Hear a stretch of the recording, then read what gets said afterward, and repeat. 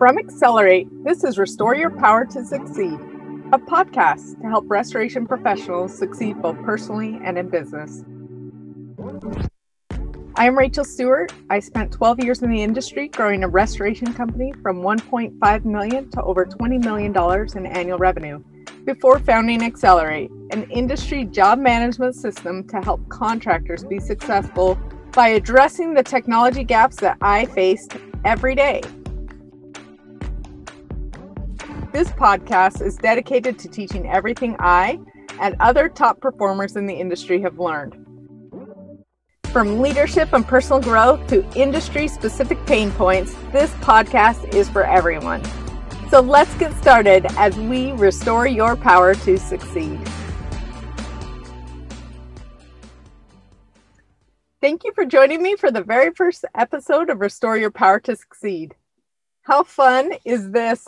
I absolutely love podcasts and consume most of my self-development and even a lot of my entertainment through this medium these days.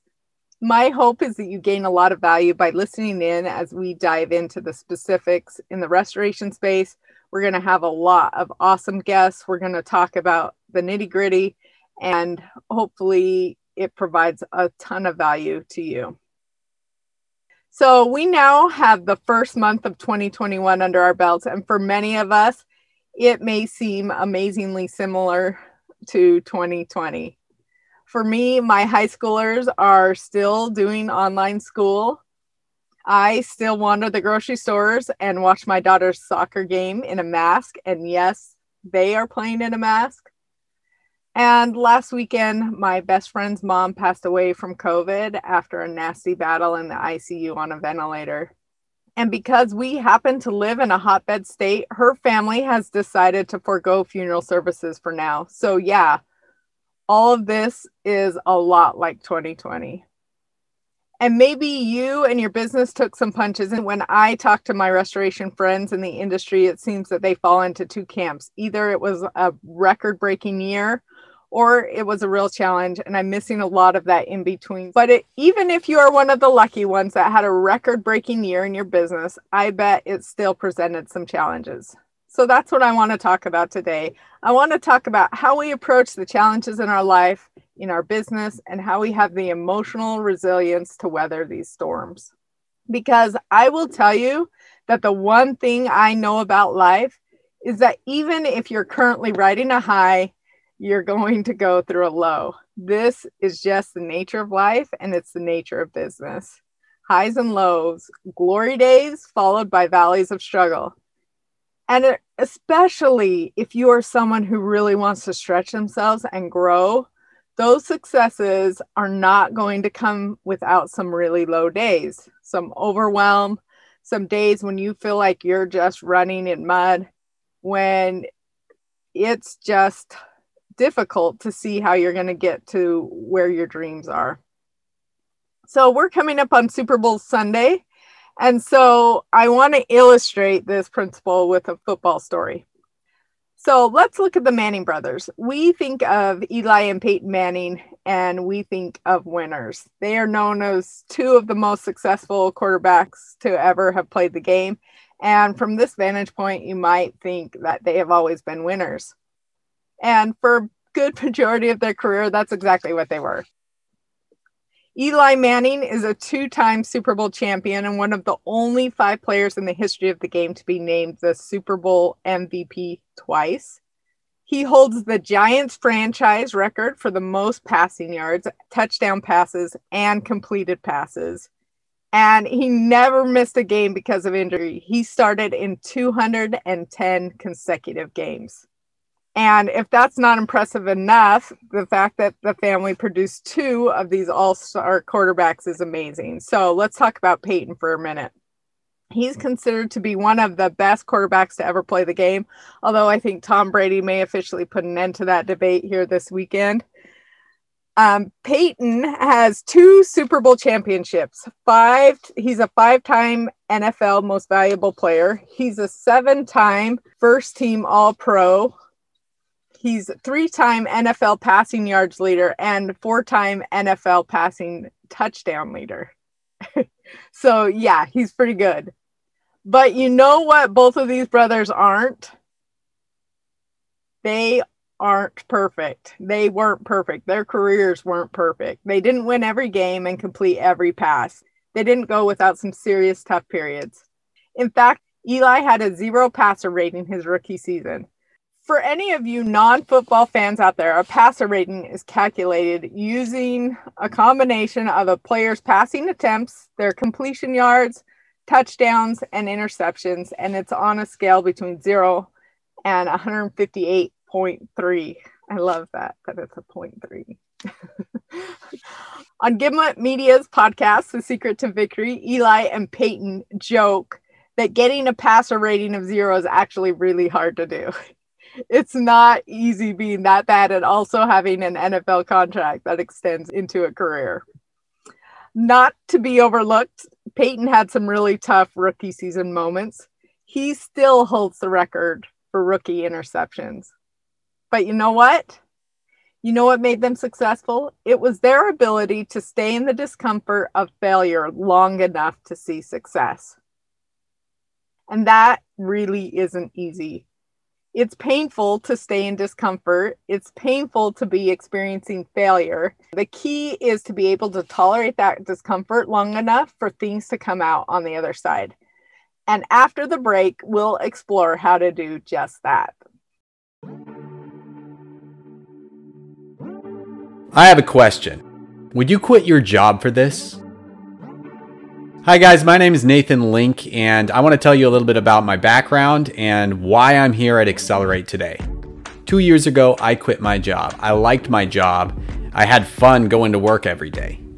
I worked at a ServiceMaster franchise in Tacoma, Washington, where we did emergency services, water mit, remediation, contents cleaning, and some biohazard. We were making progress and implementing solutions pretty much every day I was working. It was a ton of fun. And yet I left. I left a prominent position in an established company with great job security to move across the country and join a startup. Why would I do that? I moved my entire family from Washington to Arizona, from the cold, rainy Washington state to the hot, arid Arizona heat. I went from living in a home that I owned to an apartment. The crazy part is, it was right after having my first kid. So he's 2 months old and I'm taking my entire family cross country in a moving truck. Let me tell you, that was not that fun of a drive. So the question is, why did I do it? Because I personally believe in technology and that it can make people's lives better. The restoration industry has been lagging behind all these other industries when it comes to technology, which is why I think there's an opportunity to improve the lives of restorers everywhere. I came to Accelerate to bring new and innovative solutions to the restoration industry so that clients can have a better life. I'd love to show you what we've been working on and how your business can be improved by using Accelerate today.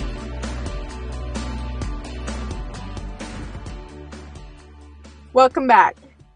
So we know that disappointment and failure is part of the journey to any growth. That's not anything new.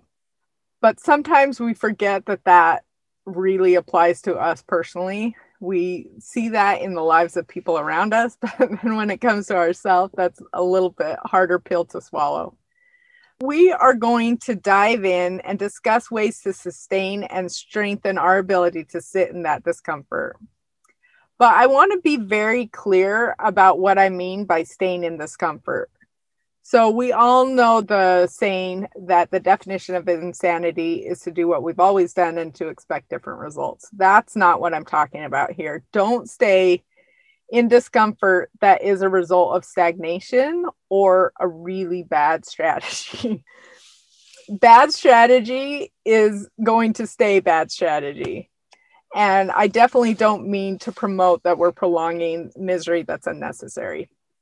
Instead, I'm talking about staying in discomfort that is providing knowledge that you gain from learning from those failures.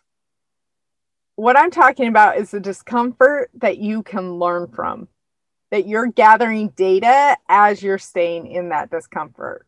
So let's look at your business. If you were one of the group that had a pretty lousy 2020, maybe COVID hit you really hard because you were in a space and you were in verticals that were directly impacted by COVID. Please don't stay there just hoping things are going to get better. If you approached it in March and said, hey, by the summer, this thing is all going to roll over and we're going to be back to normal, then you probably didn't end up with a very good year. The failure and discomfort that is effective is the kind where you're learning valuable information to make your strategy better. So what new approaches are you going to take in order to reach potential customers who are now remote? If your in-person sales game was really strong, what are you doing to try to reach the people who are now remote and getting inundated with virtual everything, virtual meetings, virtual advertisements, everything? How will you stand out? And how will you have this same impact? What new approach is needed? So if you're in the middle of this, trying to figure all this out, then yes, failure is going to be a part of it. Making some interceptions, some bad passes is going to be part of it. But if you're gathering that data and you're learning how to mine that and read the field and being able to put those practices into place so that next time you are successful, that's the failure I'm talking about. The other thing that is crucial in all of this process is emotional resilience. That is the ability to face setbacks, challenges, and disappointments with strength. It is about absorbing what there is to learn from those experiences without being crushed by them. It's building an immunity, so to speak, and this happens over time and only going through really difficult situations. So this is a skill that is important to develop for any leader, and it doesn't just happen overnight. I have seen young leadership, I'm speaking here of young in experience, not necessarily age, absolutely buckle in the face of adversity and challenges, especially if they haven't built up emotional resilience over time. So the weight of high-stake decisions is bad enough. When you add to that possible pushback from others in the company or negative feedback that inevitably comes with a tough decision, that is going to put a lot of pressure on young leadership. And there will be pushback in hard decisions. That is the definition of a hard decision. The hard decisions are the ones that are going to have blowback, that are going to have consequences. And you have to have the backbone and emotional resilience to face that. And the weight and the burden of that can be pretty heavy. But just like any other weight, you can increase your ability to carry it and hold it over time. So let's look at emotional resilience as a muscle. The first time we lift something heavy, it's going to hurt. We're going to be sore and we're probably not going to be able to lift very much. So I have a 15-year-old son, and in every way, he's more athletic than me. Simply because he is a young male. He has way more muscles than I do. So he challenged me to a planking contest. At 2 minutes, I could see him start to shake. And I had to kind of make a tough decision there. So do I crush his ego or not? But all's fair in a planking challenge, right? By minute 3, he was out. He was done. And I went another 2 minutes before I decided I might be crossing the line between, just beating him and humiliation. So does that victory say anything about me or about him? Not really. He has way more natural ability than I do. He has far superior DNA makeup for building muscle. He has way more raw material and talent than I do by a long shot. All this means is that I had gone through the exercise of practice. Every 10 days or so, I had increased the amount of time I was planking by 30 seconds. The first couple of weeks, I was having whole body shakes 2 minutes in, just like he was. But over time, my ability to stay in a tight position increased until I hit over 5 minutes. And then at that time, I could throw a 35-pound plate on my back and plank for 3 minutes and slowly start increasing that until you can do 5.5 minutes with a 45-pound plate. It's doable with a little consistency. It doesn't take that much talent. This same principle is true about carrying the weight of leadership. Anyone who has been in leadership positions for any length of time, especially enough time to have ridden the highs and lows a few times, knows that the weight of leadership can be extremely heavy. And just like building an immunity or building a muscle over time, each heavy load we build and carry, we come back stronger the next time. That is, if we approach it properly, we take time, we process it, we take rest and let our emotional strength rebuild. If we face something big and are able to bounce back from it, the next time we face it, it won't be nearly as overwhelming or heavy. We have built emotional resistance and strength. And this skill doesn't require any massive amounts of talent. It just takes consistent effort and practice. But you can shorten this process if you are intentional. So here are the takeaways from today, as well as assignments as you work to restore your power to succeed. Number 1, remember that if you are in a high, a low will be coming your way. What are you doing right now to prepare yourself for that moment? This does not mean that when you look for trouble and find it where it isn't. Please don't do that. You should enjoy that moment with gratitude and humility, and also realize that it won't last forever. And so be preparing yourself for the different side of that coin. Be smart, put some reserves away, make sure that you have some capacity to weather that storm and to be able to sit in discomfort. Number 2, if you're in the middle of a bad rookie season or a bad mid-career season, keep taking those passes, but be learning from every single one. Take that data and make adjustments. Learn how to read the field. Put those mistakes to work for you. Be trying things, testing things. And then from that data, learn how to do things differently.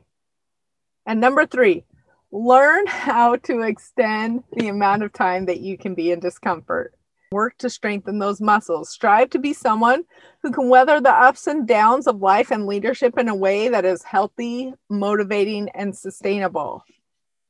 And please allow your teams to do the same thing. Don't rush in and try to make their burden easy for them. That is not building the leadership that they're going to need later on. And that's a wrap. Thanks so much for joining me today. To learn more about the Manning brothers and their NFL careers, I recommend Gimlet Media's podcast, The Secret to Victory. I'll link that in the show notes, along with our Accelerate website. If you want to come see a demo, we'd love to show you what we're doing. Next week, we'll be diving into some more industry-specific items as we discuss things to look for as you're trying to scale, particularly in terms of your numbers. And I'll see you next week.